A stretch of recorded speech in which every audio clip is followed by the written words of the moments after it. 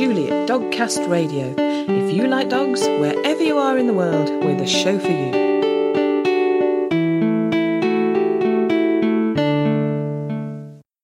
Hello and welcome to episode 231 of Dogcast Radio, which, like all our other episodes, is full of doggy goodness. You can find all our podcasts at dogcastradio.com, along with a host of other resources. Later on, we'll be hearing from Kate Lever about her book, Good Dog.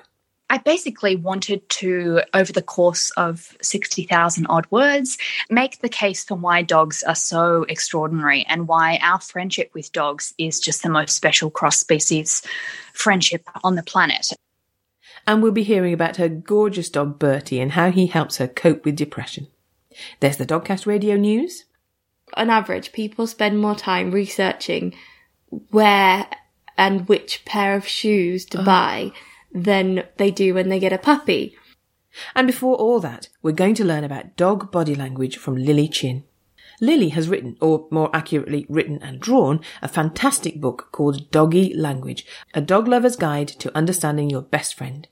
This is a subject close to my heart, and I think understanding your dog leads you to living in greater harmony with them and to your dog being happier. What more could you want? I'm talking to Lily Chin today. Hi, Lily. Hi, Julie. How are you? Oh, I'm fine, thank you. Thank you for being here. Good, good. And it's lunchtime for you and it's dinner time for me here. So we're both meal times, aren't we? We're both missing a meal for this. Well, we work from home. So, you know, as we were saying, it really doesn't matter what time it is. No, this is it. Sleep when you like, eat when you like, walk the dog when you like. Yeah. So, yeah, great. And your book is so charming. It's lovely. It's beautiful. So, Doggy Language by Lily Chin. And it's gorgeous. Thank you for writing it. So, take me back to the beginning. Take me back to Boogie, and who was your dog. Tell me about Boogie, because he is the one who started you on this path, isn't he? So I adopted Boogie from Boston Buddies Rescue. He's a Boston Terrier. They rescue Boston Terriers. And this was back in around 2007. He was about 3 years old, and he was this perfect, gorgeous, adorable dog. Yeah. And this dog is amazing. There's nothing wrong with him. Because my previous dog, my foster dog, had cancer and she had lots of medical issues. So Boogie came to us as a perfect dog. And then one day he bit somebody who happened to be my building manager in my rental apartment. Yeah. And put a hole in her leg. And I wasn't there when it happened, but that just launched this incredible, devastating drama of what do we do? This has never happened. We didn't expect this to happen. And so I hired a dog trainer so at the time, just to go back to 2007, I didn't know very much about dog behavior. I was this new dog owner, and everything I knew came from television, which at the time was the Dog Whisperer show. Yeah. So I'm thinking, okay, I need to hire a dog trainer. And the first person I Googled, and I also didn't know anything about how to hire a dog trainer. Yep. This person insisted that he wear a prong collar. I should correct him every time he looked at another person or another dog. We went to this boot camp, and there were a whole series of things I had to do, which were all fairly mean, and I had to be dominant. I had to be the boss and show him who was in charge and all this sort of stuff. Yeah. And he got worse. Oh. He became, which is fairly normal. He became even more terrified of people. He got more aggressive. He was sort of depressed. And in my trying to resolve this, I spoke to the dog trainer, and they were set in their ways and how they wanted me to train him. And I was really uncomfortable with that because I could see that he was not happy. So I started educating myself. I was reading books. I was going on the internet, and I discovered Karen Pryor's Reaching the Animal Mind. Yeah. I wrote into a column on Dogster.com asking, I don't understand how this prong collar is going to make my dog like people. And Grisha Stewart, who is a famous dog trainer and author, she responded. She was replying to questions, behavior questions on this column at the time, and she wrote back to me and she said, we'll get rid of that prong collar and look into something called CAT, which was constructional aggression treatment. Yeah. But which she then developed into BAT, behavior adjustment treatment. It was about behavior adjustment training, and it was about a completely different, humane, positive reinforcement-based system of dog.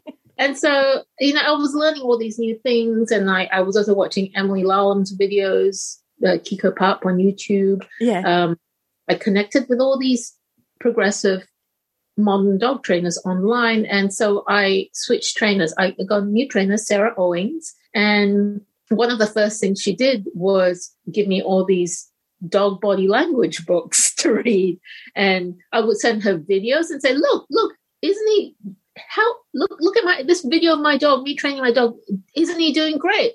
And Sarah would say, he doesn't look very happy. Did you notice that lip lick?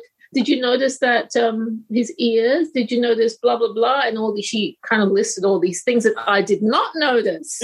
And then I started watching videos of myself training Boogie, and I started noticing the yawns, the lip licks, the head turns, all these tiny behaviors that, I watched these videos 100 times and I never saw these signals. And one of the books that I was given to read was also Turit Rugas's On Talking Terms with Dogs, Calming Signals. So it blew my mind that why wasn't this stuff on TV? Why is nobody talking about this? I know. So this was the wrong people make the decisions about what's on television. That's why. And how is it that we don't know how to notice when our dogs are scared or uncomfortable or stressed? We're only taught to notice when our dogs are sitting, when they're told to sit, or lying down or rolling over, but not how they feel. So this was mind-blowing to me and life-changing. And one of the things I did at the time was, looked at books by Brenda Eloff, and I came up with this poster called Doggy Language, starring Boogie the Boston Terrier, which has been around the internet. It's also offered for free on my website. And this went viral on the internet. And so it was a combination of things. Of this poster, I was doing a lot of drawings of my training sessions and on Boogie's blog. He had a blog back. And Grisha Stewart saw my illustrations for BAT, and she hired me to illustrate her book. And then Dr. Sophia Yin, who veterinary behaviorist, also hired me to illustrate stress signal charts and body language charts.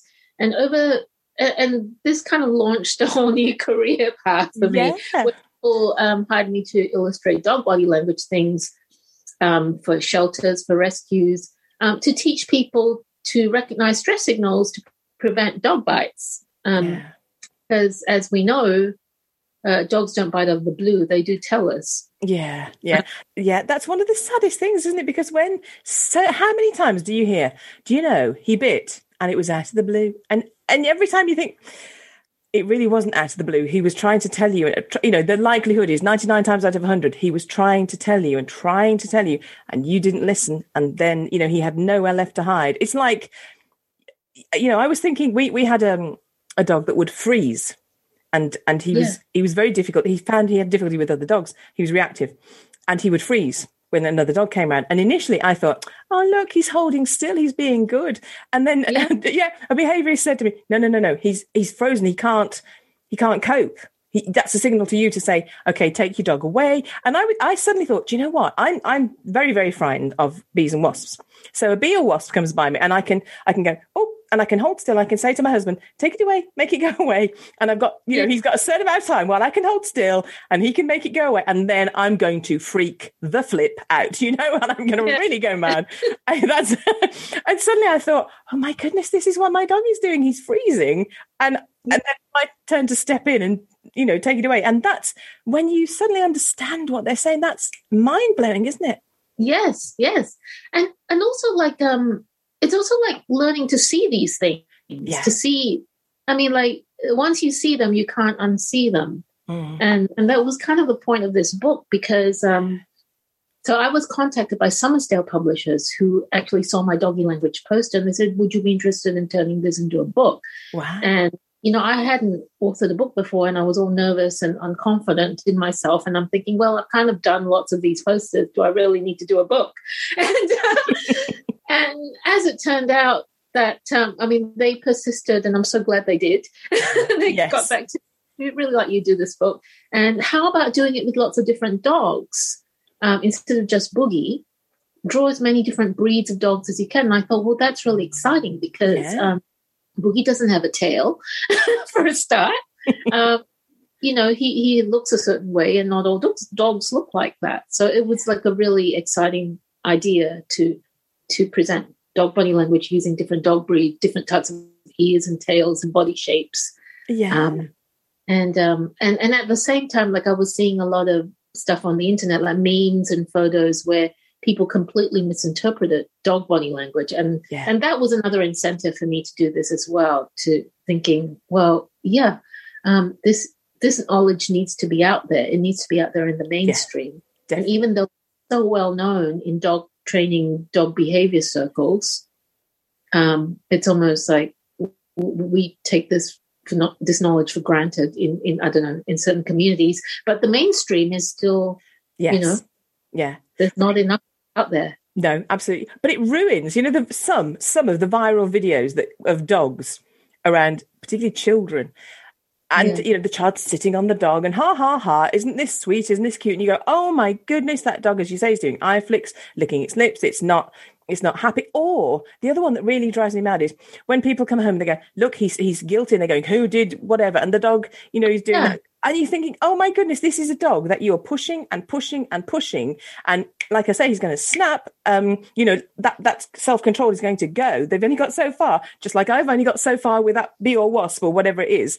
And you just hate that because it's a time bomb, isn't it? It's a ticking time bomb at that point. Yeah, yeah. But it ruins them for you. and that's kind of why I sort of like had this section in the book as well, where I wanted to show similar looking behaviors that are not actually the same. Like, a dog with their back, people think the dog is submitting to them, but no, the dog is not submitting. The dog is, depending on the context and what the whole body looks like, are they relaxed, are they loose and wiggly, or are they stiff and frozen? It's a completely different meaning. It's a completely different emotion. Yeah. Yeah, absolutely. We were talking about this. I was talking about this with my daughter, with Jenny before. And like, you could say I've raised my arm. Well, I could raise my arm to threaten you, or I could raise my arm to fend off your attack, or I could raise my arm and make a rude gesture. There's so many ways. It's all raising my arm. Very different emotions, though. Yeah, and that's why context is so important. That's why looking at the whole body and looking at the situation is so important. There's this great video on by a neuroscientist, and it was the same thing with human emotions. You can smile when you're happy, you can smile when you're sad, you can smile when you're angry. Yeah. Doesn't mean you're happy. No, absolutely. And these little signals that they do, and some of them are quite subtle, some of them aren't, but I was saying to you before we started that with Buddy, with my black Labrador, years ago, what happened with him was he got onto a seat in the car, and I said, come on, get down into the footwell. And he turned his head, and I thought, he's pretending that he can't, he's just pretending he can't see me.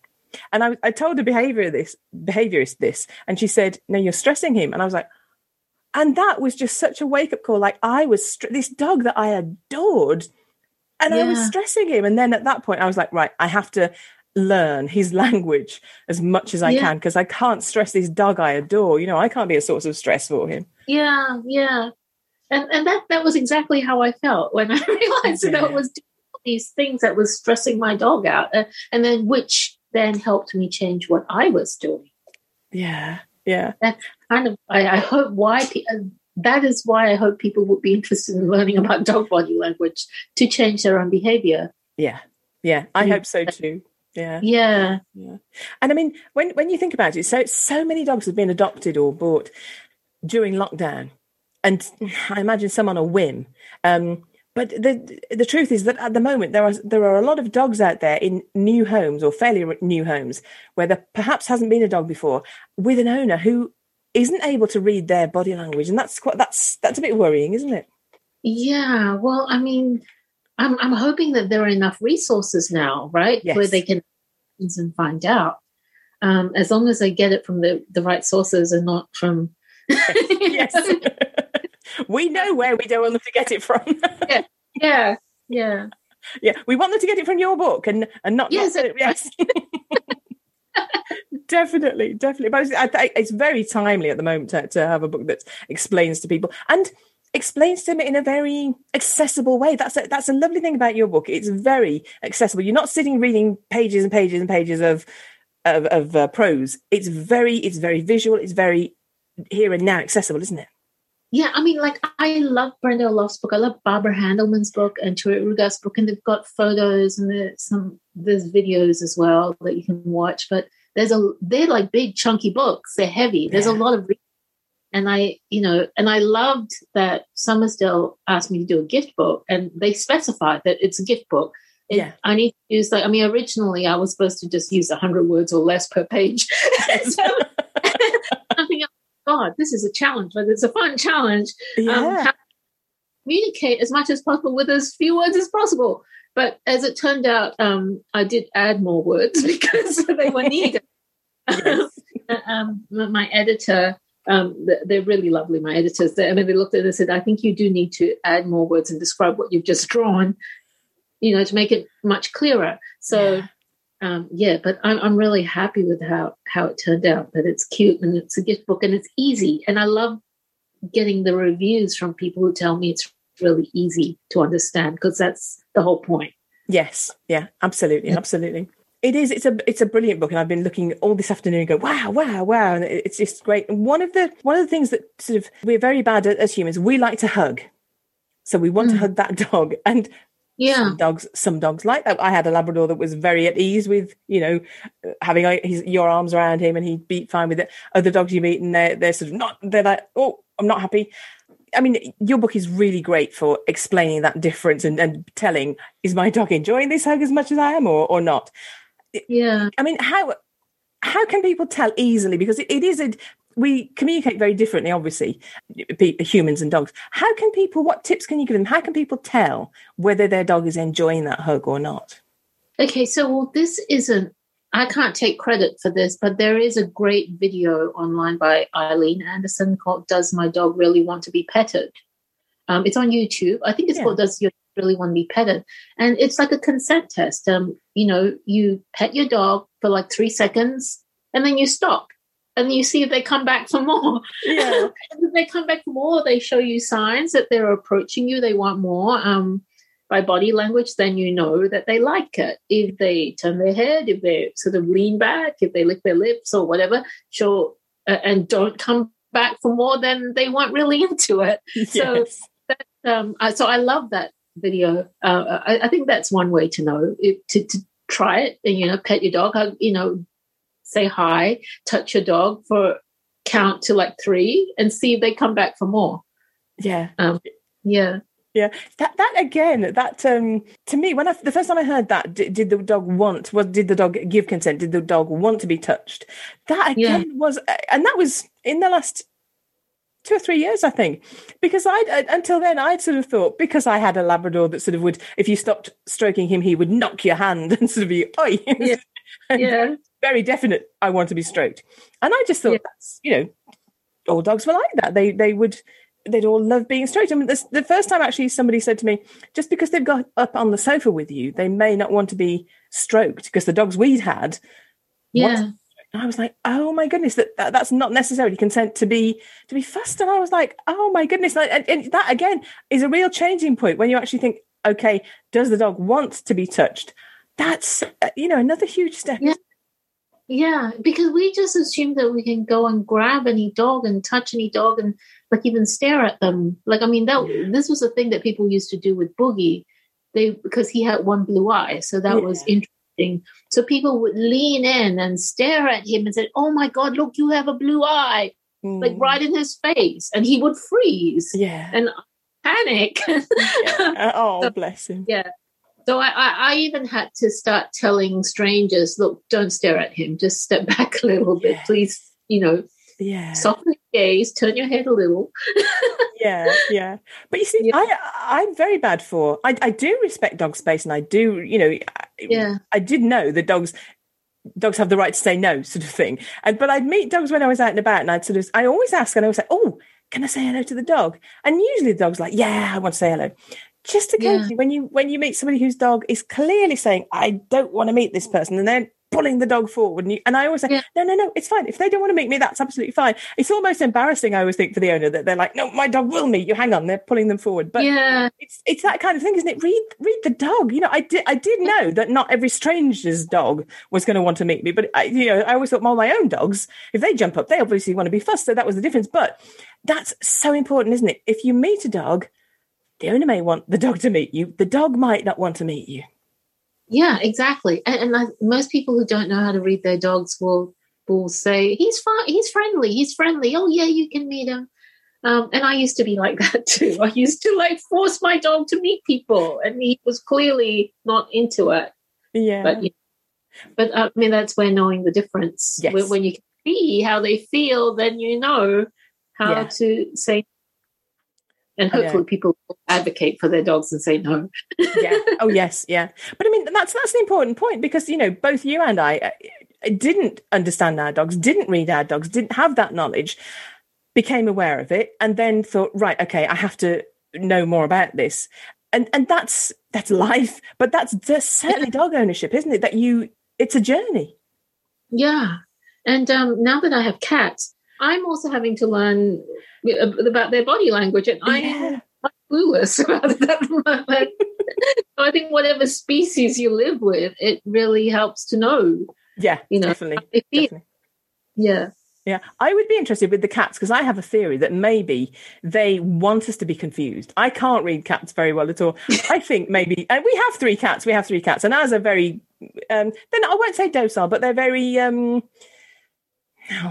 not even placid, that's the wrong word, but they seem to be very tolerant of us, they're very calm and patient with us, but we've always been very calm and patient with them. But I can't read other cats. But I do think some cats want to catch us on the hoof and want to keep us sort of on our toes, and I think they change their body language, and it's fairly random, I suspect.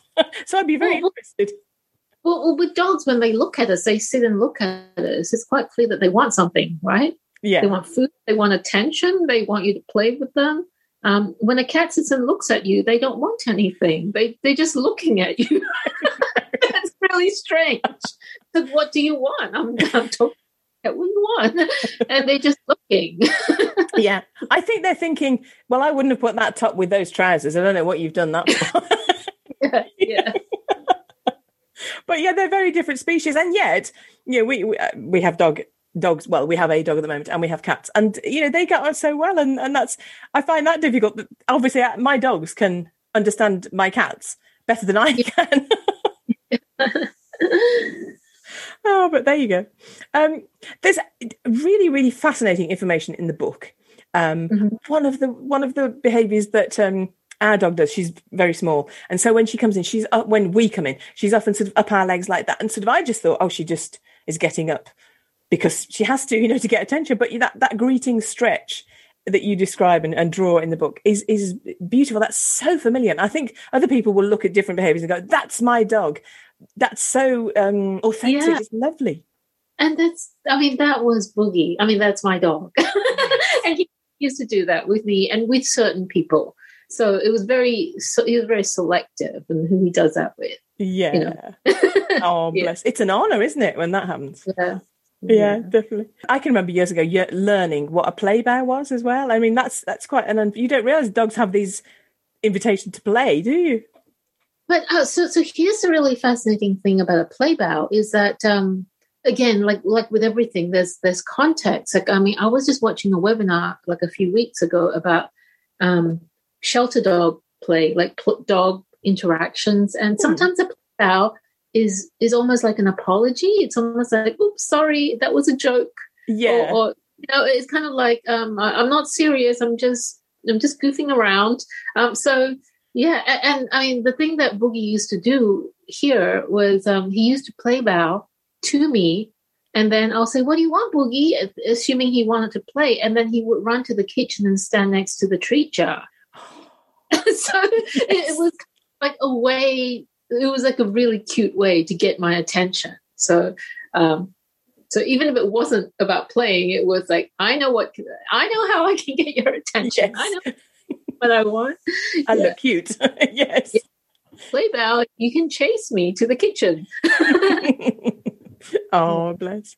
Another thing, my daughter was saying to me earlier, the thing about tongues and the tiny differences in tongues and tongue shape on a dog. Yeah.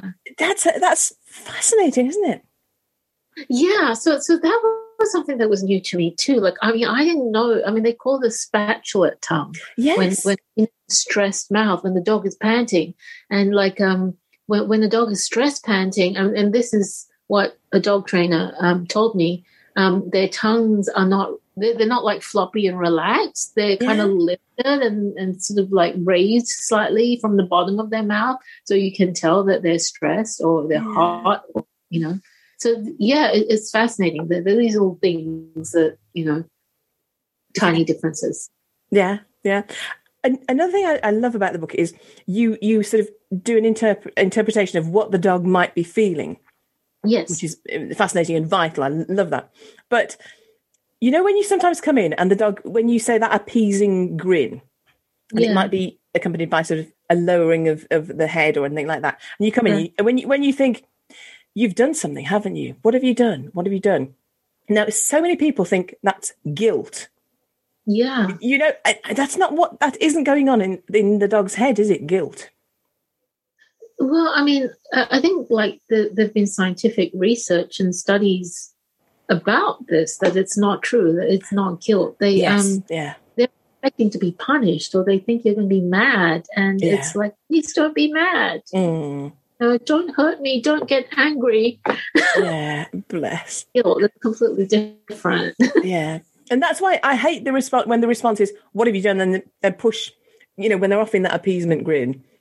Yeah. And then, you know, again, to go back to those viral videos, it's, what have you done? Who did this? Who did this? You know, and you think, no, leave them alone. They're not asking to be harassed here.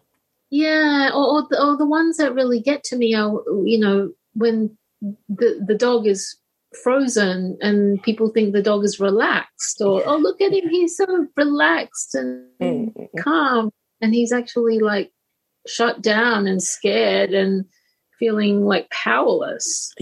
It's that's really sad. Horrible.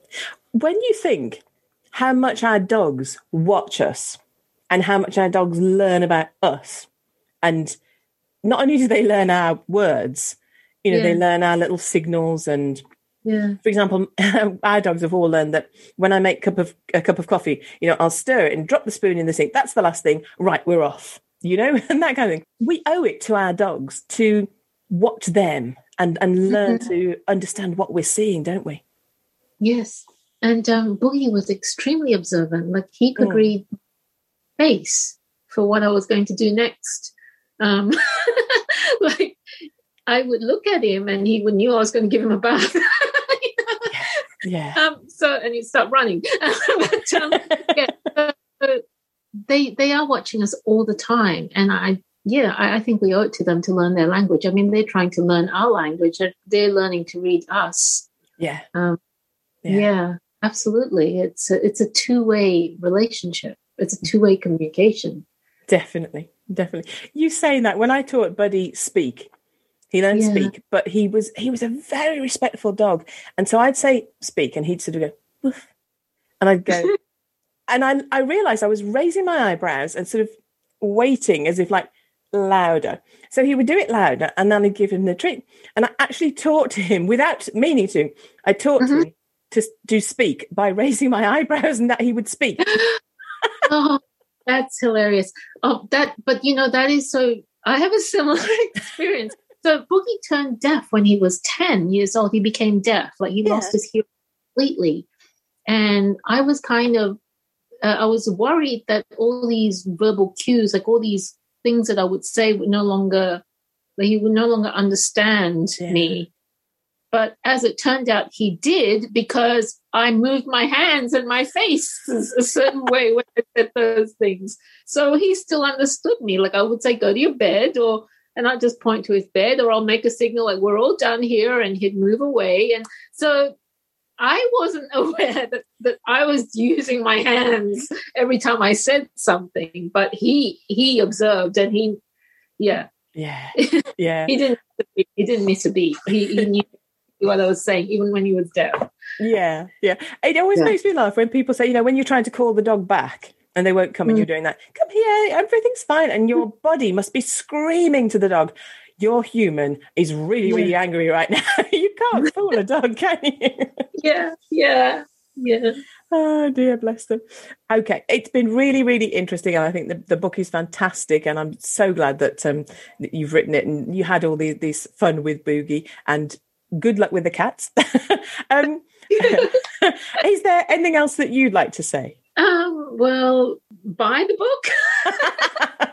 Buy the book, tell everyone about it. There is some exciting news. So it's going to be translated to a few different languages in the next year or so.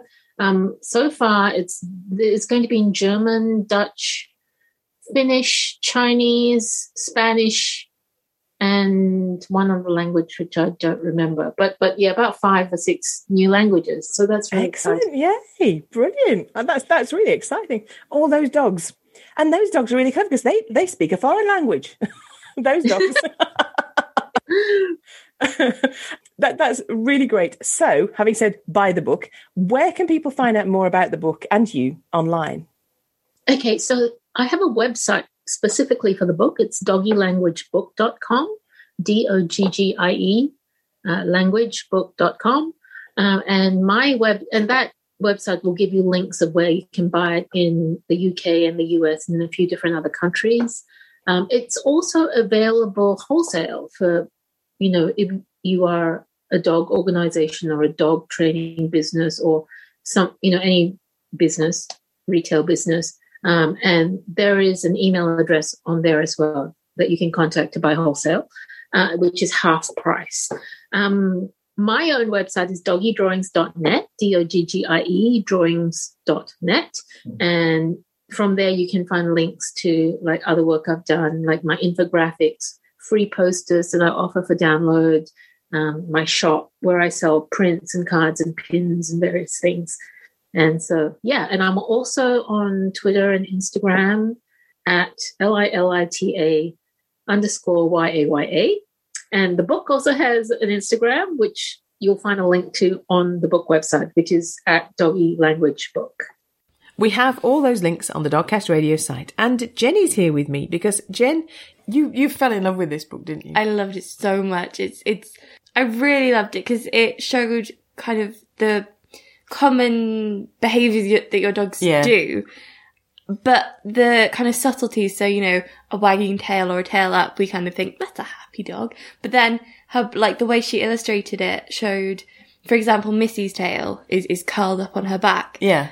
So sometimes you can't really read it, and she's good. And, she kind of showed the behaviours of different breeds of dogs, different sizes of dogs, and the different meanings of the same behaviour and ways to spot how, the way one behaviour can be seen in so many different ways, and a tongue. I didn't know a dog's tongue could show so many things, and now I just keep going to Missy like, show me your tongue, what's your tongue doing? Poor dog. But no, it is a great book because I think that's part of the magic, that you'll look at some bits and you'll be going, oh, that's our dog, our dog does that. And then other bits you go, well, I never knew that. It's such an eye-opener in so many ways. Yeah, it's amazing. It's amazing. And so many things, like, I can see more clearly, like Missy, I like to think I could read her quite well, like kind of by instinct, I guess. But then having read her book, I kind of go, oh, okay, so her tongue is like this or her ears like this, so it does show. So I am right. I'm not anthropomorphizing. But no, so I mean, it's a great book. You could sit down and read it, or you could just dip into it and go, what does this mean? It's kind of. I think it's the kind of book everyone who has a dog needs, or everyone who interacts with dogs needs, because there are so many behaviours that can be misread, or like different breeds can display differently, and it's the kind of book where anyone who's got a dog, you're like, I'm buying you this book. This is your book. This is the book for you. Yeah, it's the book your dog would want you to have. Yes, definitely. That's such a good description. It's like a phrase book, isn't it? Yeah. Like, this is what I'm saying, look. Duolingo for dogs. Yeah. Well, for people learning dog. Yeah, I know what you mean. But yeah, because the dogs are pretty good at reading us. Yeah. But we need to improve on our reading them, don't we? Reminds me of the boy who wanted to teach his dog tricks. So his dad said, "There's loads of videos on YouTube. Go and look." So, and he came back and the kid was showing the dog the video. He's like, "This is what you need to do now." Oh, if only.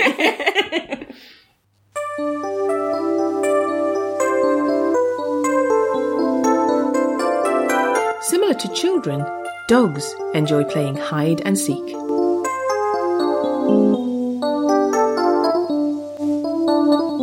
You're listening to Dogcast Radio on www.dogcastradio.com. And now it's time for the Dogcast Radio News.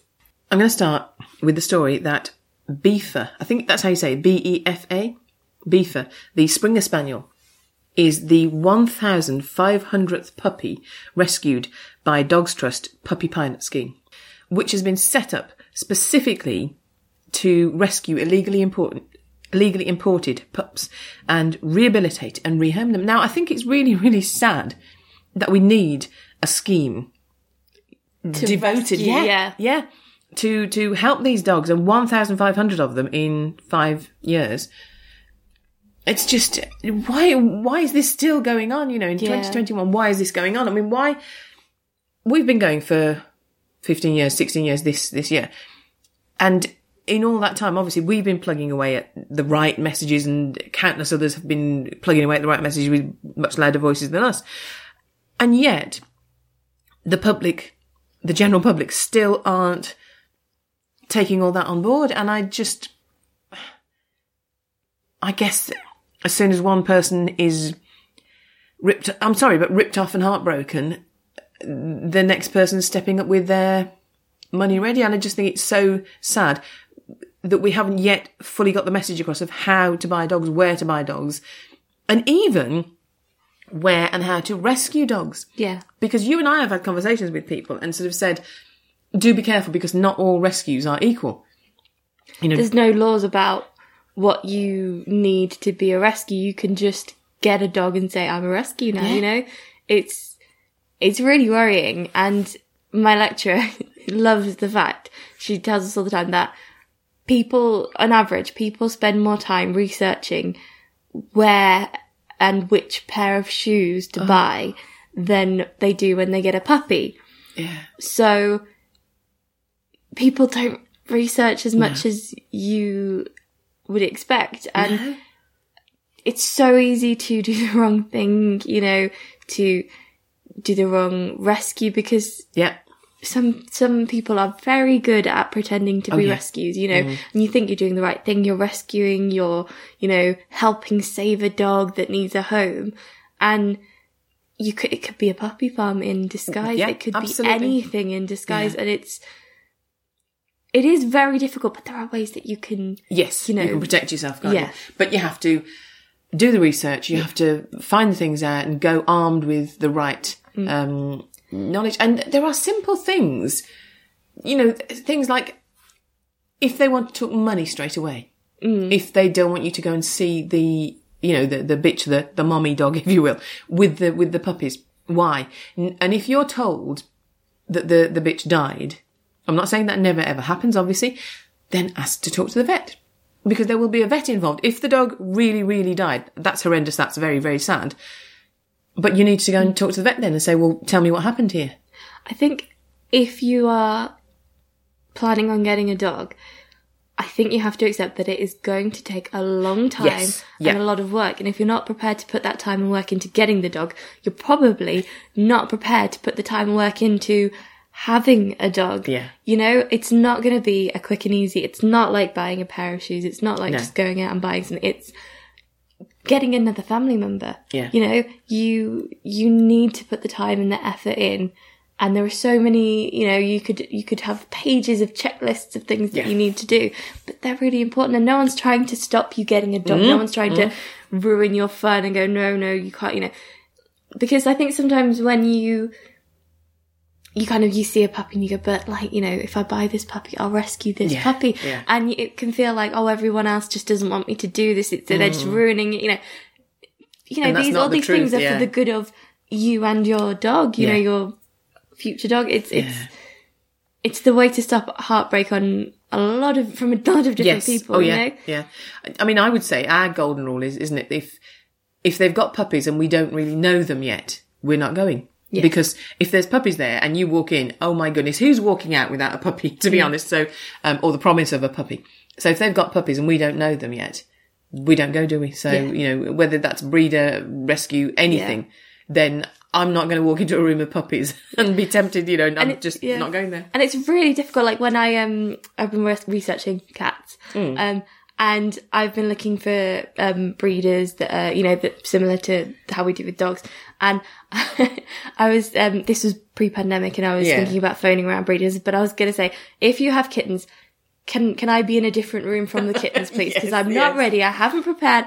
I haven't got all the things ready. But if I see a kitten, I won't resist. So I think you need to set your own boundaries and kind of go, I know how amazing it is to like fall in love at first sight with a puppy. And that's very important to a lot of us to bond straight away with our puppy. But like, if you think that there is a danger of that, don't look at puppies until you know you're ready, until you know the breeder is, or rescue is the right one. Yes, definitely. And then you can... talk to them about a specific, you know, dog or puppy or whatever. Yeah, absolutely, absolutely. It's a big decision. The dog that you're walking with is much more important than the trainers you got on your feet or whatever footwear you wear, I think is the takeaway there. So, and saying that, take us away from this story, Jen. See what I did there? Woo! Keeping on the theme of puppies, in Lycoming County, I do not know how to say American places. I think that's in Pennsylvania. Yeah, well, we've asked Alexa, haven't we? Yes. That's how she says it. But. So I apologise in advance if that's not how you say it. But a puppy mill operator has been banned from owning or caring for dogs for 5 years. I was about to cheer then. I was ready to go, yay! But 5 years. 5 years does not seem like enough time.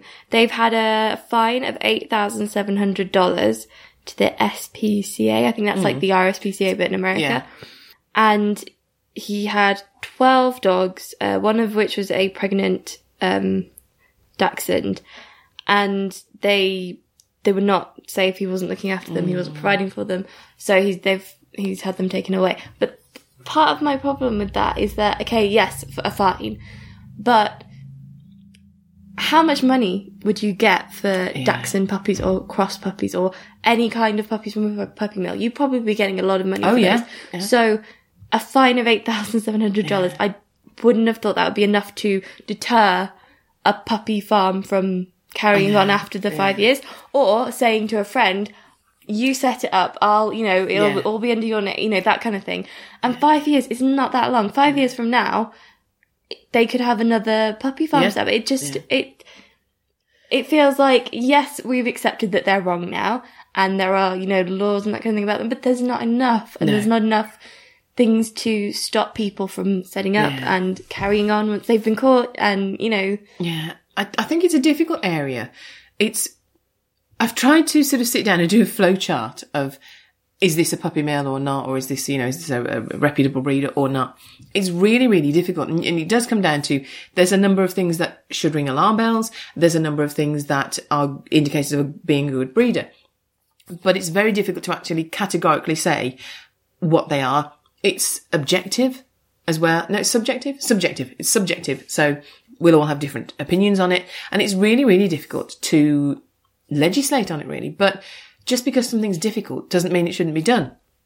And I do think, we're at the point where something needs to happen around the world, not just, you know, in... Because I completely agree with people who say, you know, adopt, don't shop. And if it's the right for you to adopt a puppy, great. But if everybody in the world stopped, if all the kind of responsible dog owners said, we're only going to adopt, puppy farms, the people who don't put their research in, are going to be buying from people who are going to be buying from puppy farms and not suitable breeders. Yeah. And I think we really have to work at educating people so that puppy mills don't make money. Yeah. Irresponsible breeders don't make money. So it becomes, you know, not a profitable business. Yes, absolutely. You know, no good breeder is going to make money from their puppies. And we need to make sure that that's... Yeah. They do it for the love, don't they? The ones who are good. Yeah. In fact, I'm having this trouble. I'm writing an article now about teacup people who breed and sell teacup puppies. I have a real problem with calling them breeders. They are not breeders. To me, a breeder is someone who knows about the breed, who is knowledgeable, who has done their research, is doing it for the love of the breed, not the love of the money, and wants to stay in touch. There's so many things, and they want to look after that puppy. They want to be there with that in case that puppy needs them for life. Health-tested dogs that are bred, and dogs with good temperaments, and there's so much that goes into it, Yeah. And as you say, they don't make money out of it. It's not a business for them. The time they put into it, the health testing that goes on, the veterinary treatment, the emotional investment into it, as well. Yeah. It's, and I'm like just looking at Mischief lying on the floor there, and, Nikki, who bred her, is lovely. She's amazing. Isn't she? Yeah. And we walked out of a breeders who didn't do, and I say breeders in inverted commas there, who didn't do the health testing and said, we don't need it, and we can tell they're healthy. And you think, no, you really can't. And we walked out, didn't we? Yeah. And I remember we met a dog, in one of our local parks. Yes. No, we met an owner, and she came up and she said, where did you get her from? And we said, where we got her from, and she said, I went to a breeder. And we worked out that the breeder that she went to was the one we had rejected and walked out of. Yeah. And she said that her dog had heart problems and so many different health issues that may have come from the bad breeding. Yeah. Yeah. And it's so important because you're there and there's fluffy, lovely little dogs. Yeah. And you're like, does it matter? And of course it does. It's just, it's not worth it. That's not sort of crowing and going, we know how to find a good breeder at all. Not at all. That is, we are heartbroken. I nearly swore that, but we are heartbroken for the dogs and the puppies. And to be honest, the owners who are caught up in this cycle of the bad breeding, for want of a better word. I will not call them breeders though. But the people who are producing these badly produced puppies, it's heartbreaking for the puppies, for the dogs who are just used and bred from a bed again and again and again, and the people who are misled and buy them. It's heartbreaking. We have to find the answer and we have to stop it. And I do believe that if people knew the whole background and the breeding processes and breeding practices that went into it and everything, I do believe they would make the right decision. So we have to keep putting the information out there. And I'd really like to know, actually. I'm guessing that most people listening to this are dog people and have hopefully put a lot more research, but I'd love to know how much time, if you tweet or Insta or anything, how much time you spent researching before you got a dog. Because I think both times every time we've got a dog, it's been about a year of research and waiting for the right breeder or, searching for the right place. Yeah. So I'd really like to know how long. I mean, and to be absolutely honest, I can remember when we were dogless, we didn't have a dog, and we were trying to choose the right breed and choose the right breeder, and I can honestly remember crying and thinking it shouldn't be this hard. And I'm not saying everybody should go through that process. I'm not saying everybody should get to the point of crying, but it isn't easy. It's not an easy process. But then what is easy? And that's worth doing. When I was getting Mischief, I was looking for the right breed, and then we find the right breed, and then we were looking for the right breeder, and it felt like everybody in the world was getting a puppy, not me. And I remember saying that, just going, everybody's getting a puppy except for me, and I'm trying to do it the right way, and I still have no puppy. And it's difficult, but it's worth it when you get the right dog, because you're going to have that dog hopefully years and years and years and years and years. Yeah. That's going to be your best mate. Yeah. So it's a family member that you're going to love and remember for, you need to get it right. Yeah. Absolutely. Absolutely. We could go on about this all day, couldn't we? But let's move on. As we sit here, we're in Easter week. Easter's coming up quickly. As you sit there listening to this, it may be after Easter. It probably will be. But anyway, there'll be another Easter, hopefully. Fingers crossed. After 2020. No, after 2020, all bets are off. I thought our guys are supposed to be positive. Sorry. Happy. If there's another Easter. Yeah, should there be? Should the world rotate again and we get round to another? No, yes, yeah, whatever. Whatever the physical process. Anyway, I digress rather. Anyway, if there's another Easter, there's be more chocolate, and that's a good thing. There be more chocolate. There be more chocolate. Oh, I'll eat their chocolate. There be more chocolate. So chocolate is important. There's always chocolate. But although we love it, and it's not terribly good for us, but it makes you feel good.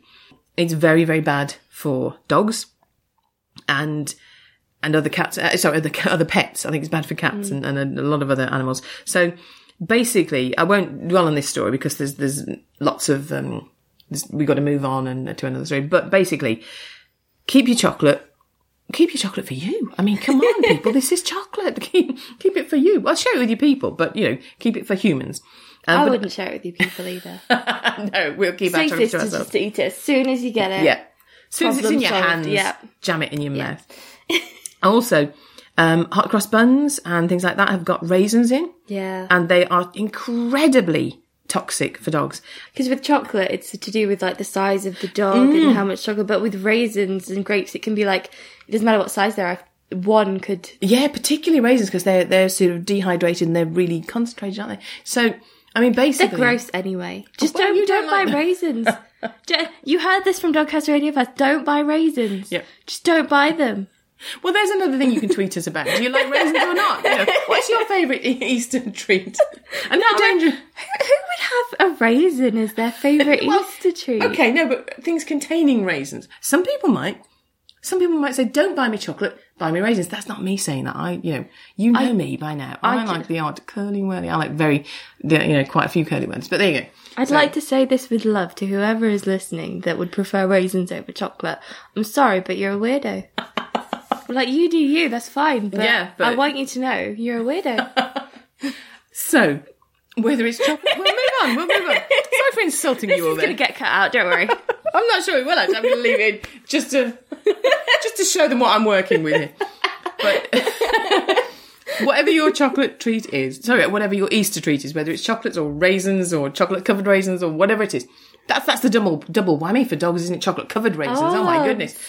Keep it away from your dogs and your other pets. Eat it quickly or put it in a Tupperware container. Buy them their own dog-friendly chocolate Easter egg and hide it around the house. Give them a little Easter egg hunt. Absolutely. A bit of mental enrichment. So, but keep them safe. So let's stay safe out there. Speaking of food that isn't safe for dogs. Yes. Something I didn't realise that was in the news very recently. This couple has a puppy. And they'd left some uncooked pizza dough, that they were preparing, where the puppy got it, and the puppy had to be rushed to the vet after eating it. I didn't realise that uncooked pizza dough was so dangerous, but apparently pizza dough when the dogs eat it, it expands very rapidly and it can cause blockages and all sorts of bad. And it can ferment in their stomachs and cause alcohol poisoning. Wow. So it's incredibly dangerous to dogs. I had no idea. I would have thought it might not be very good. It might not be very good for them. No. But, not that bad. No, it can be fatal. It can be really bad. That's awful. Luckily their puppy, they took it to the vet and it's absolutely fine. And they're trying to help other people. Yes. Share the knowledge, yeah. Absolutely. Because, of course, you have to let the dough rise. So you can't... I was going to say, cook it quickly and eat it quickly. But, of course, you have to let it... I know there's a stage that you have to let it rise. But I guess... I mean, we... not to boast here, but we make our own bread. Oh, yeah. A little bit. Oh, yeah. And the machine does most of the making. I just put the stuff in there. But we have to let it... that was the point I was making, that we have to let it rise. But we always put it in the oven... with the oven off. But we put it in the oven to let it rise. So that, Well, I guess just to keep it safe. I don't know why. Yeah. Well, away from Missy and any dog hairs floating around. Cats. So we always do that stage in the oven. But yes, that's a gosh, particularly during lockdown when we're all making... everyone's making banana bread and... Yeah. Oh, I want banana bread now. What an informative episode of the Dogcast Radio News this has been. And if you spot a news story that you think would be good, whether it's a happy one, or, well, hopefully a happy one. But, you know, if it's a vital piece of news that you think people should be informed about, then get in touch. You know where we are. We're at Dogcast Radio on Twitter and Instagram and Facebook and wherever. Or with this Julie at Dogcast Radio. Soon to be TikTok. Oh, soon to be TikTok. Well, Yep. there you go. Yeah, get in touch and we would love to help share that story. And I'd like to apologise for any offence I caused to the raisin-loving community. Yeah, we're sorry. never going to get sponsorship from a raisin firm now. What raisin company would want to sponsor A dog. a dog thing? That would be cruel. That wouldn't be very nice. Well, no, but they might want to sponsor it and sort of say, don't give our product to dogs. Like a pest control company wouldn't sponsor like a mouse show. Well, I don't, you know. Well, I was going to say Tom and Jerry, but they probably would. That was a bad example. Things happen. I mean, a raisin company might want to sponsor us with the tagline, if you like, eat it up quickly before your dog gets to it. Eat our raisins. They're so good you want to eat them. But I would argue just don't buy them at all. Anyway, yes. We digress. I would like to apologise for the raisin-loving community for any offence I've caused. Yeah. You weirdos. Oh dear. Let's stop. I'm afraid that's all we've got time for this time. See you next time. Bye.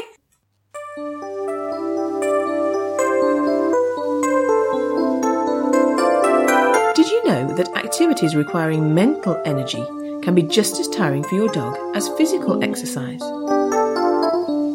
When you're having problems, having a dog beside you can make all the difference, can't it? Dogs are a force for good, and Kate Lever is definitely of that opinion because her latest book is called Good Dog.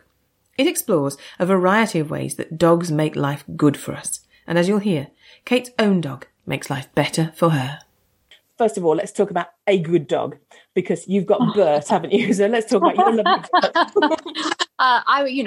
Entirely subjectively speaking, I would say the best dog. Absolutely.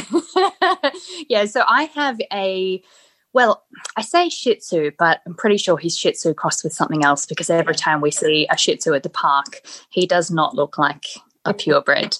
His name is Bert. Bertie sometimes, depending on our mood. And, you know, in fancy situations or if he's in trouble, any kind of longer version of Bert. So Robert, Herbert, Albert, Bertrand, Gilbert, anything you like, anything we can come up with on the spot. He is, I think he's about 3.5 now, and we got him, my partner and I got him from Battersea in Old Windsor in 2018, actually on... it wouldn't have been a leap year. My boyfriend's birthday is on a leap year, but I don't think it was a leap year in 2018. So it must have been on the 20th of February. It was a snowy day. It's actually the last time, apart from recently this year, that it snowed in London. Oh. And yeah, we went and picked him up from Old Windsor. Basically, I had wanted to get a dog for quite some time, but just because I cannot be without one for too long in my life. And I had rescued, back when I was in Sydney, I had rescued a Shih Tzu, an elderly Shih Tzu called Natasha, who I renamed Lady Fluffington, who I had with a previous partner. And she had passed away a few years ago. And she, you know, obviously, well, first of all, I didn't know if I had room in my heart for another dog, because she was the first dog I had as an adult outside of, you know, having a family dog growing up. And I just loved her with all my heart. And then my lovely mum reminded me that my grandma is the only other person that has ever loved dogs in the same kind of obsessive, fierce, just passionate way that I do. And the book is dedicated to her. Fittingly.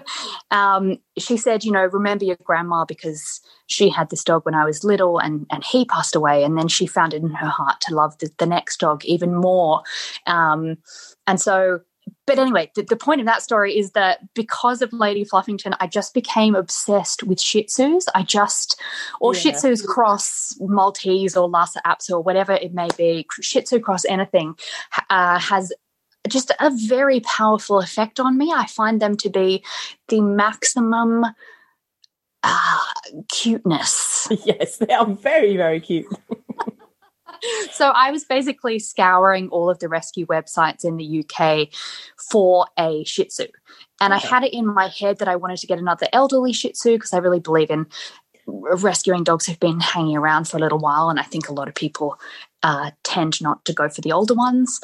And then as it happened, I came across this Shih Tzu called Mungo at the time in Battersea, Old Windsor, who ended up being renamed Bert. And he was only 9 months old, and I was like, oh, no, we can't get a puppy. We can't get a puppy. But I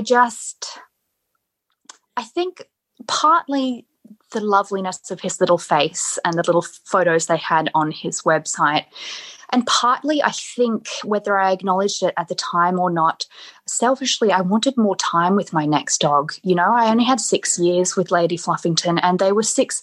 I was really confident and proud that we gave her, you know, the last 6 years of her life were really special, and she was safe and loved.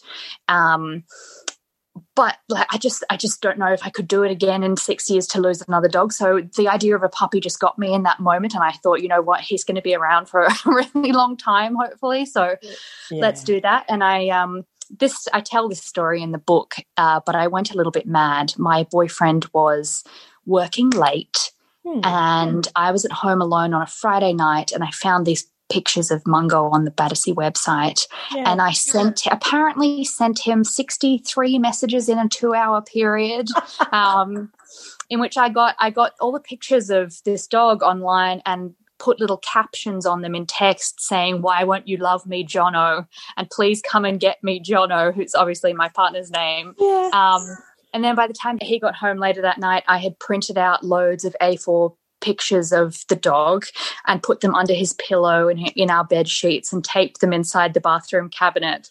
So I really had sort of lost my mind with my campaign to get this particular dog. I just knew it's something about his little face and the little pictures of him that, you know, I don't believe in a lot of different types of fate, but I think I sort of believed in dog fate. Oh, I am so glad that you were able to get him, because I don't know what you would have done if you didn't get him, if that was your reaction. Wow. Well, we sort of got a little bit of a taste of what I would have done if we didn't get him, because there was actually a bit of a false alarm, because with rescues, as I'm sure you know, you put in a request to sort of reserve the dog before you go and meet them and see if you're an appropriate match. And I did that by email late on Friday night, and so just planned to turn up for opening time on Saturday morning. In the meantime, another family had called through that morning and said, "We want to come and see Mungo," which is Bert's former name. And so by the time we got there, I said, we went to the receptionist and I said, "Hey, we're here to see Mungo." And she was like, "No, you're not. There's another family coming to see him tomorrow." And I was like, "What?" I was like, we emailed. And she just like sort of casually said, "Well, I haven't checked the email yet." And I was like, "You look at that email receipt. It says I sent it last night." Yes. And I was distraught. And we live in London, and Old Windsor is, I think, 2 trains and a bus away. And so we'd sort of come, with this huge anticipation building while we were on these different forms of public transport. And I was just ready to bring him home. And then, he's been promised to another family, thankfully, and I believe that he knew he had to come home with us. He met the family, and the family already had a pre-existing dog, and Bert said, "No, thank you, I do not like this dog." And they did not get on, so the family decided not to take him home, which is incredibly fortuitous, because I actually only had about 24 hours in which to grieve before I got the phone call saying, "Do you still want this dog?" And I was, yes. Wow. So we went a few days later. Yeah. It was actually not his first home. He'd been given a couple of homes and returned back to Battersea because he was like too spirited or too much of a puppy. And I'm like, who are these? Like, with no disrespect to his former very temporary owners, but what are you thinking? If you get a rescue dog, if you get any dog, you have to be patient and let them find their way and love them until they feel safe with you. And, it did take a while, to be honest. He's now, a flawless animal and the best housemate ever, but it took a while to get there. And I think you just got to be patient. So I'm glad he's with us. Oh, bless. I'm glad he's with you too. But I mean, I think he knew you'd need things to write about, and he gave you that amazing story. I mean, that's when they make one of your books into a film. That is going to be amazing. That's an amazing start. Oh, that's lovely. But that's a great point as well. That whether it's a rescue dog or you've got a puppy or an ex-breeder or whatever you've got, it doesn't happen like that. It's not. No. You have to work to get that relationship with that dog. And strange enough, my daughter and I were saying the other day that puppies are lovely. I'm hopefully waiting for a puppy at some point, but the puppy is charming and it's playful and it's hellish as well. Yes, it is, because we need to say that and people need to know having a puppy is lovely and it's wonderful, but my goodness, it's hard work. And there are times you'll go, why did I do this? Oh my God. That's what it's, and it's the dog, the adult dog that you get from all that work and love. That's what you get a dog for, isn't it? Well, I'm not a mother to human children, but you are. So I expect you could see some parallels with having human children. There's a lot of work you put in with the nappy changing and the sleepless nights and all of that to get the grown-up human being that you then get to have a more sort of peaceful relationship with, fingers crossed. But, Bert, I would say, probably took about 3 or 4 months to settle into being well behaved and happy. He weed on our sofa every time we left him alone, which he is like quite well house trained. So I think it was a protest. I think it was a decision. It wasn't that he didn't know.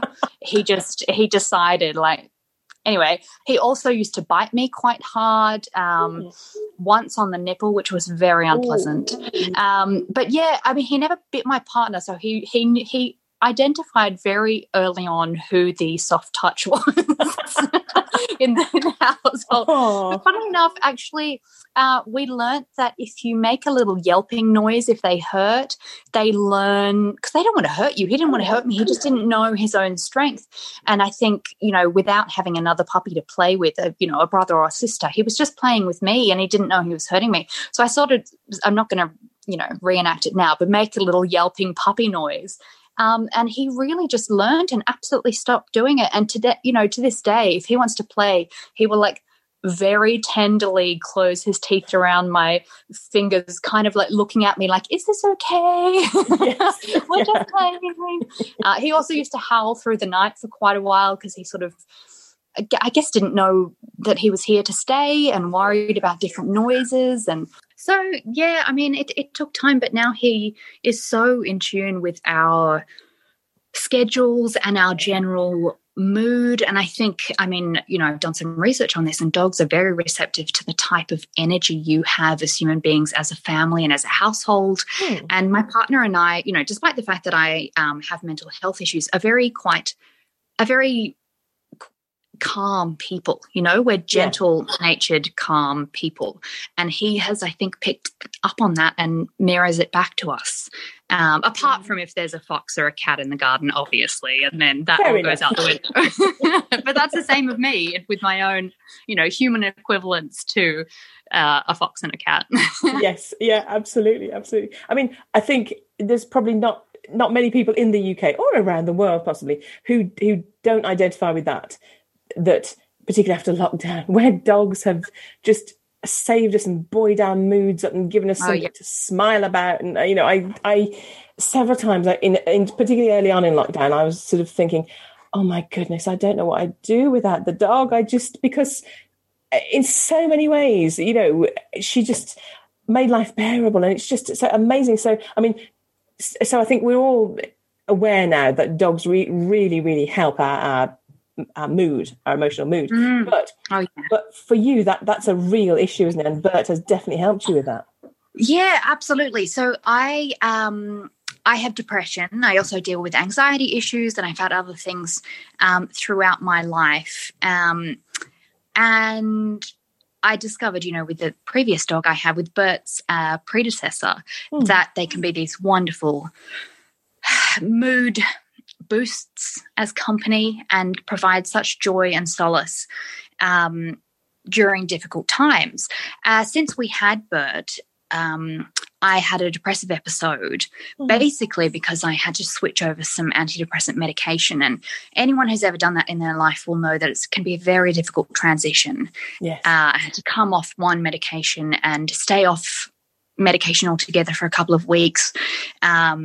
and then start a new one. And that can be a really rough, lonely, confusing time, because there are physical withdrawal symptoms as well as any possible side effects that come from the new one. And, you know, the absence of any support from antidepressants for a few weeks is quite frightening. So I was incredibly grateful to have Bert at that time, because he really, you know, like my boyfriend obviously had to go to work Monday to Friday, but Bert had no such professional obligations. So he really just took the round-the-clock, you know, care shift. And he, you know, whether it was my bed or whether I was kind of brave enough to get vertical and get up and make the pilgrimage to the sofa, he just basically stayed by my side. And usually he'll sort of move around and go about his own business, and quite often have, you know, I call it Bert time, where he just stays on his own somewhere separate to us. He's not a very, he loves to know what we're doing, but he doesn't have separation anxiety at all. But when I was unwell, and every time I've been unwell since, he just glues himself like a pilot fish to me. And if I was lying down, he would assume one of several positions. He would either lie across my chest, sometimes my neck, which is a little bit much, but actually, funnily enough, that's what a lot of therapy and emotional support dogs are trained to do, because the pressure on your heart and across your chest, can be very comforting and soothing, particularly when you feel anxious or sad. So he sort of just had this instinct to do that, which I thought was beautiful. Otherwise, he would sort of just put his head on my shoulder and lay out the length of his body along mine, like as tightly into my side as possible, or occasionally curl up in a ball and put his little head on my knee. But yeah, he basically didn't leave my side, and I can't tell you what a difference that makes. I've had other times during my life where I spent a lot of time alone at home, and the loneliness kind of exacerbates the sadness that is already there. And having him there, just the warm little body reminding me, you know, that life is worth living, was really helpful. And not to mention, I also had to take him out for a walk every day, which I promise you, I would not have done were it not for him. Because, you know, I have a very strong instinct to hibernate when I'm sad, and just having to go out the front door, put on clothes and shoes and walk to the park and around the park, you know, slowly, but with fresh air, proximity to green and trees, and being able to see the blue of the sky, or probably more accurately, because I was in London, the grey of the sky. You know, it made a huge difference to my day, and just being able to move my body was really therapeutic. So, when I came to write, this is my second book. I wrote a book about friendship a few years ago, and I was planning what my next book would be about, and I was saying to my partner, I wanted it to be something I care about, something I know about, but also something that I'm willing to talk about for the next few years, because that's the way book publicity works. And he said, well, what about Bert? You don't care about anything more than you care about Bert. And I sort of laughed, but then realized that I think there is a story in that, and there is, because now there's a book coming out. But I looked into some of the science and research behind Bert's reaction to my depression. So, you know, I asked canine behavioral experts around the world whether he is capable of empathy and sympathy, and whether he's worried because of my body language when I'm depressed, or whether perhaps he can smell stress hormones that I'm emitting when I'm in distress. And sort of just looked more into this lovely capacity that dogs have for looking after us when we feel like that. Yeah, absolutely. I mean, I don't have clinical depression, but and I think that's important to say. You know, I can get really, really very, very sad, but it's not. It isn't clinical depression, and you know, I mean, I'm trying not to trivial. Oh no, absolutely, you know, but you do have times. We all have times when you're very, very low, and you know, and the times when I've had a dog lying with me, they're just this little being that's entirely on your side, and they'll say, oh, we're going here now. We're going to the bathroom. Okay, I'll come with you. Oh, we're going to the kitchen. We're getting a cup of coffee. Okay, I'll come with you. We're going to sit down. Right, I'll cuddle with you.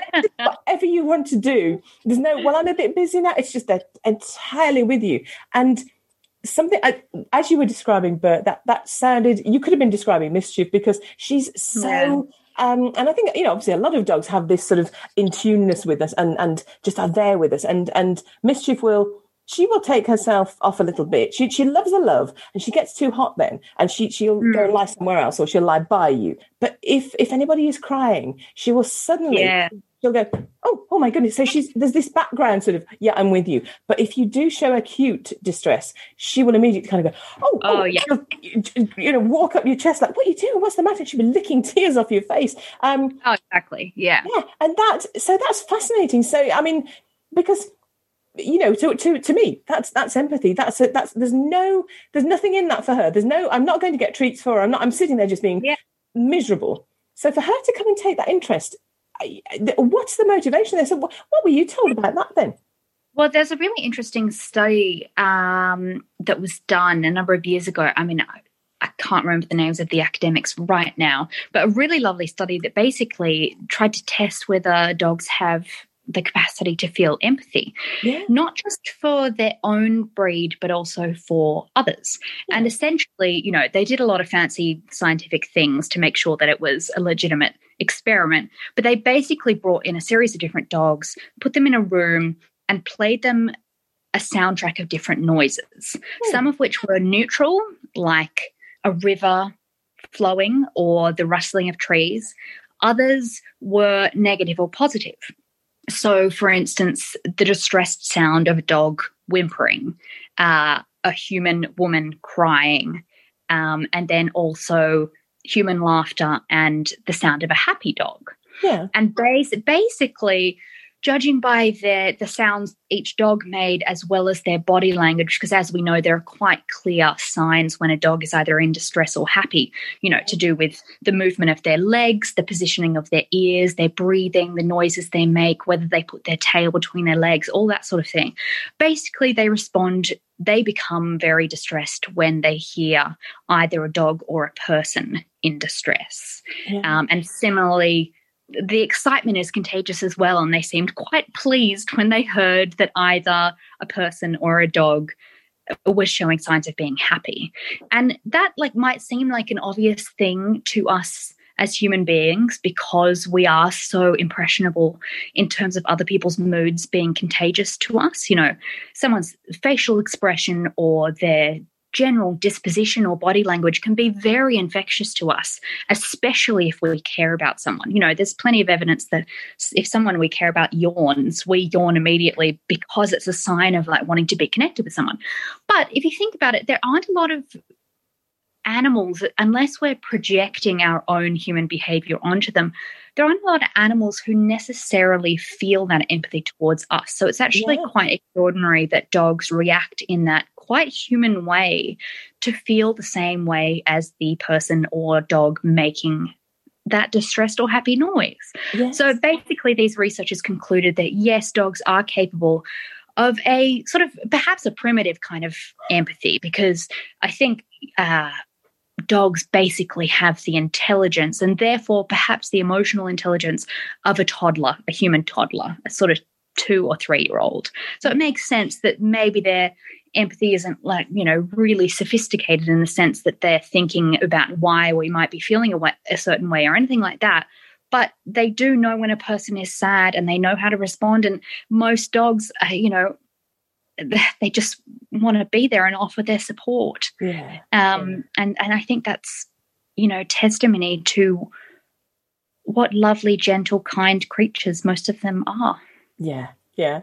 It's, as you were saying that, I was thinking, particularly my Labrador would come and put his chin and be like, "Why are you sad?"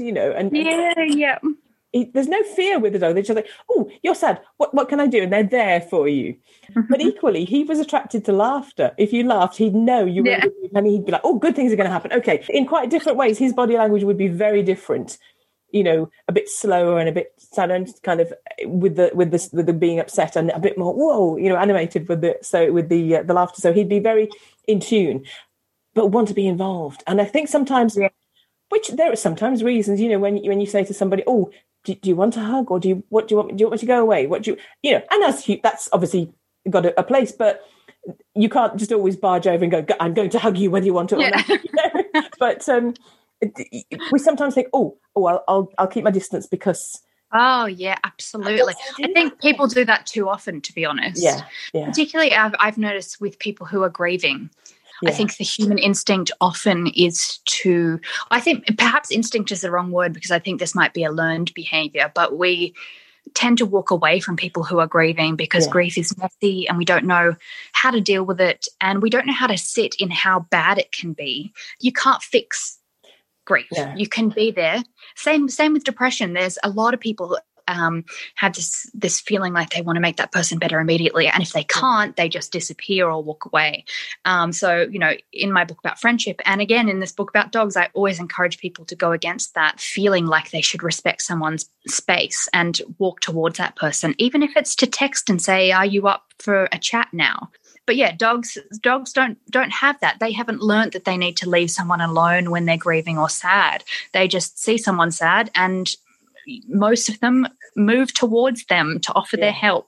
But also it can be quite a relief not to have to talk about it as well. I think communication is incredibly important and it's really helpful to have a therapist or a family member or a friend around to talk through any bad thing, you know, depression, whether it's depression or, as you say, not even pathological sadness, just the sadness of being human. Yes.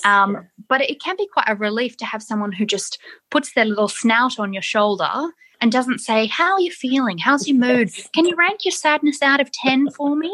Or, you know, "What's your relationship like with your parents?" You know, they don't want to know anything. Yeah. They just want to be there, and that can be so soothing. Yeah. And often, if somebody says, "I'll come round and I'll sit with you, we'll watch a film," and you think, "Oh, I'm not good company at the moment," you never have to say that to a dog. I'm not good. Oh, no. the dog's just like, "No, you are. I love you. You're great company," you know? And that's what you need, just that camaraderie, just somebody being there. It's exactly such an uplifting thing, a presence to have in your life. And, you know, I think it's a joyful thing, you know, even in the middle of that dreadful there's joy. The dog brings joy, don't they? I mean, I will be in a state where I feel as though I can't remember what happiness feels like or the feeling of laughter in my body, and he will do just something stupid like chase a ball and, you know, go face first into the door, not hurt himself, obviously. That wouldn't be funny, but just like a comical, you know, blooper type incident, or he'll snore really stupidly or just do something so adorable that I just can't help myself and I find myself smiling or laughing and I'm like, "How did you do it?" But just the general goofiness of dogs can cut through that kind of feeling like you've lost all hope, and it's very special. Oh yeah, absolutely. And I mean, we know this. We've lived with this. We know this joy in our lives, and that's a brilliant thing. And I feel quite sorry for people that don't ever know that companionship of a dog. But I mean, obviously we're not on our own with that. And you have other stories of that in your book, don't you? Yeah. So I basically wanted to, over the course of 60,000 odd words, make the case for why dogs are so extraordinary and why our friendship with dogs is just the most special cross-species friendship on the planet. And I know cat people will have a lot of objections to that statement, but I don't think they're listening to your show, so I roll with it. they might be, Kate. So they might be listening. But I have to say at this point, because Jenny's listening and my daughter's listening. So. And she would actually really strongly say that she has. See, for me, it's like dogs and cats. Sorry, dogs are higher than cats. I'm saying that to me, I'm a dog person. I love our cats, but it's not quite the same relationship. Whereas she puts them on a par and she says, no, I get the same from the cats as dogs. So, I have to say that for her. She'll say, "Why didn't you say that otherwise?" Oh no, go for it. You do not want to be dealing with your daughter's wrath afterwards. I don't. You must have met her. And I am only joking. Yeah, I know. I'm allergic to cats, so I've never got close to a cat, but I do appreciate that they are special and lovely. Yes. And I'm sure they provide all sorts of the same therapeutic benefits. But basically, for my purposes, I did set out to make the case for dogs being absolutely. Yeah. And so I just basically, I'm a journalist. I have been for years. My instinct is to find other people's stories and tell them on their behalf. So I start in this book by telling my story of me and Bert, and then getting some scientists and canine experts to back up my instincts about why dogs are so good. And then I basically just did that a bunch of different times with other extraordinary dogs and the humans that they have helped or saved. So I have some just beautiful stories, most of whom are based in the UK, a couple in Australia, all of whom help either with physical or mental health issues. So, for instance, I have this beautiful dog called Maya who helped her owner stay alive, basically. She stopped him from killing himself twice. He's a war veteran, and he has complex PTSD, and she basically escorts him through life, keeps him feeling safe, keeps him feeling stable. There are a couple of people with PTSD that I spoke to. Another remarkable woman called Vanessa, who has a border terrier called Sir Jack Spraticus, and Sir Jack can fetch her medication, get her the landline to call emergency services, and also do what I was talking about before, where he lies across her body if she's having an anxiety attack. He can also unload the washing machine, but that's less of a mental health aid and more of just a great trick. But I also spoke to a teenage girl called Katie who trained her border collie to be able to smell when she has high or low blood sugar. She lives with diabetes. And her father says he thinks Pip, her dog, saves her life probably once a week. So the dog has been trained to go and wake up Katie's parents if she's having a high or a low, which she does all the time, which is just extraordinary. An incredible pug, a rescue pug who helps a young boy called Cody, who would be 11 years old by now, with his autism. He's probably the most ardent pug fan I've ever met. And he now has 2 pugs in his home since I met him, so double the pug love. So I think there are 10 stories overall. A beautiful schnoodle who woke her favourite human up from a coma, and now works in the same hospital, comforting and helping to rehabilitate stroke survivors. So just and also a dog who works in a court, and a dog who works in a prison, and a guide dog. So just very, very good boys and girls who help to either change or save the lives of the human beings they live with. And it was the most beautiful research topic, because I got to go and pat a lot of very good dogs, which is obviously a joy, but I also got to hear some pretty extraordinary and moving stories from special human beings about how their canine companions have, rescued them. And in most cases, apart from Labradors who'd been, bred specifically to go into a guide dog program or a therapy dog program, in most cases, the dogs I spoke to were rescue dogs, and everyone kept saying, I rescued him, but really he rescued me, which, I know to be true of Bert. So it was just absolutely gorgeous. And I got to experience, see firsthand some of the beautiful, extraordinary work that some organizations do. A special mention would go to an organization called Assistance Dogs Northern Ireland. I went to Northern Ireland, and this wonderful woman called Geraldine picked me up, had me stay in her home, and she trains therapy dogs to go into families with kids who have autism, but also things like she trained a dog who now works in a medium security prison in Belfast, I think it was, Jingles, who I met, and she trained a dog and placed a dog called Echo in a primary school, a special needs primary school, and that dog now helps the children read and learn and do their homework. So, it's just the generosity and kindness and wonderful work that someone like that does. You should look them up. It's called ADNI, Assistance Dogs Northern Ireland. They have a Facebook page and Instagram. I think they're running they run fundraisers here and there, because it's very difficult to get funding. ongoing, particularly through a global pandemic for an organisation like that. But really, I was speaking to her the other day, and really those therapy dogs and a lot of the dogs that I spoke to for the book are frontline workers at the moment, with a lot of the kind of medical assistance and emotional support they're giving people who are really vulnerable. Yes. Not to mention the fact that they're now looking into whether dogs can smell COVID and help diagnose. Yes, yeah. Now that's amazing. I mean, I think we have to fight COVID with as many tools as we've got. Yeah, yeah. Dogs are definitely one of those strategies, aren't they? Yeah, well, I write about this in the book. There's some extraordinary science of how dogs can detect things like malaria, different types of cancer, Parkinson's disease. They currently, dogs are more reliable in finding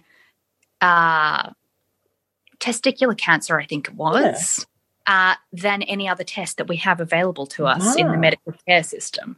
So it's like, I think people sort of think, oh, yeah, great, get a dog to come and sniff something as serious as COVID. I think I'll have the swab, thanks. But actually, like, imagine if they were, incredibly accurate. And a lot of I think with malaria, I think a lot of dogs have something like a 95% accuracy rate. So it's a much less invasive, I'm not saying replace, swab tests and stuff like that. Imagine if, you were dealing with having to test children regularly, or at an airport or at a school or a hospital, if you wanted to have a preliminary test that wasn't shoving something up someone's nose or other body part, having a dog test for COVID as a preliminary measure could be absolutely life-changing and also less traumatizing. Just love, not that it's too traumatizing. I've had two COVID tests and it is doable. So if you do have symptoms, everyone should go and do it. But wouldn't it be nice if we could just see a dog instead? Oh, wouldn't it? Absolutely. Absolutely. They're just amazing. It's the way they can smell things, the way they can detect things. For example, when they started with the dogs for people with diabetes, they started off, I know, that the dog would indicate a problem. And they test it with the machinery and go, there's no problem. And then within 15 minutes, there was a problem. And the dog would detect it before the machinery. And it's amazing, isn't it? Yeah. Oh, it's just remarkable. There's another dog organization, which I cannot remember the name of off the top of my head, but basically there was a woman, I think she was in some way, she had breast cancer basically, and her dog would not leave that part of her body alone, was just smelling, behaving like there was something wrong, and it actually prompted her to go and get a test. And she went to her doctor, and I don't think she necessarily led with, my dog won't leave me alone, therefore I thought I'd get a test. But she went and got it tested and found out she had breast cancer and was able to treat it in a timely manner. So she now runs an organization to do with dogs who are able to do that, because it was literally life-saving for her. She had no symptoms. She had no idea that anything was wrong at all, and it was truly her dog's insistence. I mean, that dog was basically saying, please go to the hospital. I need you to feed me and cuddle me. Go and get help. Absolutely. I mean, it's amazing. They're just the ways that they can help us and the roles they can take on for us, and the fact that they want to do it. And as you say, the fact that sometimes it's even a natural behaviour. It's not even trained in them. That's incredible, that they know they've got, somehow they can understand, okay, this is a problem. I need to tell you about it. I can understand that we can with great training, we can channel that, and we can put a command prompt, cue. But to do that naturally, wow. I mean, it's just mind blowing, isn't it? It is. I mean, it is. I have always suspected that dogs were more emotionally intelligent and gifted than we acknowledge or talk about. But it was just a joy to research it and prove that I was correct. Yes. That, like, broadly speaking, most dogs, once they have been put into a loving, safe home, just have an instinct to want to help and to care. And also, I always say we would do so well to be more like our dogs. There's no creature that lives more in the present. They don't, worry about something bad they said 7 years ago. And, they don't plan for the future, except maybe that they might want another nap a little bit later, or perhaps they might go and, scour the kitchen floor to see if there's any crumbs or pieces of cheese left over for them. They just live in the moment, and they also have the best expectations of people. They live with hope and positivity and optimism, whether they're hoping for a treat or hoping for a walk or hoping for a pat. My dog walks along beside us at the park and stops to look up at each person, expecting to be patted and appreciated, firstly because it is his due and he deserves to be appreciated by every person who comes in his path, but also because he just thinks well of people. Yeah. And that's such a very lovely quality, and something that I think we forget to do a lot of the time. Yeah, I think you're right. And it always amazes me that rescue dogs will give people another chance. They don't kind of go, no, you let me down once, you're on your own. It's just, okay, yeah, we'll get, and they do it, and they open their hearts to us again and again, and it's just incredible, because we, some of us don't deserve it. Well, you and I do, but yeah, we do. As a species, treat them the best, do we? Oh yeah, I mean, Bert, I didn't include this when I was telling you earlier about getting Bert, but Bert was confiscated from a hoarder with several other Shih Tzus because someone, I don't know any personal details about them, but someone was hoarding dogs along with other belongings and, keeping them in a not fit for purpose home and not feeding them or grooming them. And they were in a real state, had all sorts of medical issues. He had a really bad skin infection, matted fur, all that sort of stuff. And then, the angels at Battersea Old Windsor fixed him up, gave him the right medication, gave him the sort of interim care and love that he needed. And then when he came into our life, as I said, I don't think he trusted us straight away, but all we've done is really show him love and patience and give, meet his basic needs and give him a safe, loving home with attention and company and exercise and stimulation and all of that sort of stuff. And he's absolutely willing to believe in human beings again. Not just us, obviously we're not having visitors anymore, and we haven't in quite a while because of the global pandemic and lockdown. But whenever, in the normal times pre-COVID, whenever we had anyone over to our home, he greets them like a long-lost cousin or royalty. To come back from being mistreated for the first almost year of your life, he had to fight for his food, and he had instincts to gobble his food for quite a lot because he, didn't know when the next meal was coming from. But, now that he's used to the fact that he can get breakfast and dinner and treats in between whenever he wants it, water is always available and a soft surface to curl up on and go to sleep, and human affection, he is fully willing to think the absolute best of human beings. And that's you're absolutely right, that willingness to trust even after you've been hurt is just so lovely. And a lot of people online, a lot of dog lovers say, we don't deserve dogs. And in a lot of ways, as a race, as a species, we don't. But here we are with them as our closest friends, and it's just so lovely, and we're so lucky. Yeah, absolutely. And, when you say he approaches passers-by, or he looks at passers-by expecting the best, that gives them such a good feeling to go away with. I can remember with Buddy. Oh, yeah. That I've heard people meet Buddy, and everybody was his friend. He just loved everybody. And they would walk away and often say, that dog really liked me. And I never, it wasn't anything personal. But I never said that. I never said, well, it's nothing personal. Don't be too flattered. Because exactly. He loved everybody, and that's an amazing, because like you say, you meet some people, you think, well, I really clicked with you, but I'm not so keen on you. Whereas he just indiscriminately, I love you, you're great. Oh, next up, I love you, and that's amazing. That's such a force for good. It's so sweet. It's so lovely.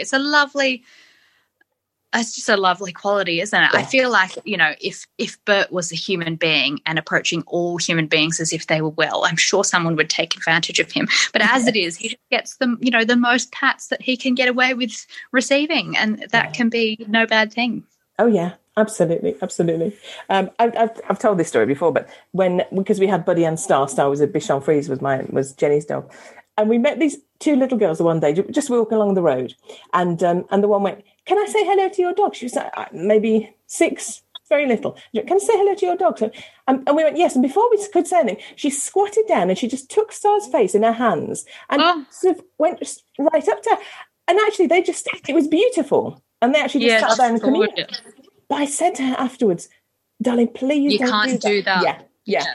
You know, don't. And I tried to explain, and I said, that was great, you asked us, but please don't do that to another dog. And I tried to explain about let them sniff you and, you know, have a bit of distance.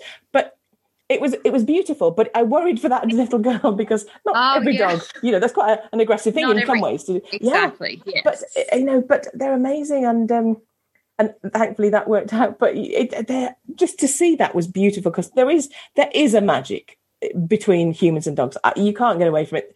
To me, it's magic, isn't it? Yeah, and, you know, particularly with little human beings, we don't have children, but when we take Bert to the park, he gravitates towards little people.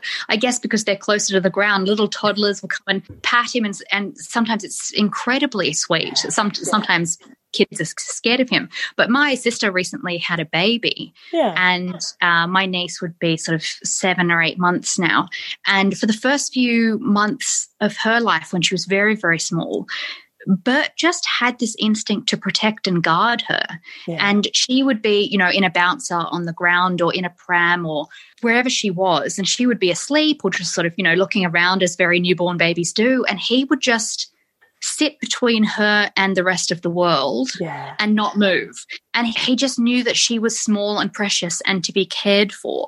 And he never got in her face or licked her or anything. You know, he just sat beside her and said, like, this is a small baby who must be protected. I will take on the job. And I just thought that was just another gorgeous instinct that they have, that they recognize us as companions, but also when we're small and, to be honest, when we're, you know, fully grown, that we need to be cared for sometimes, and that they're willing to do the job.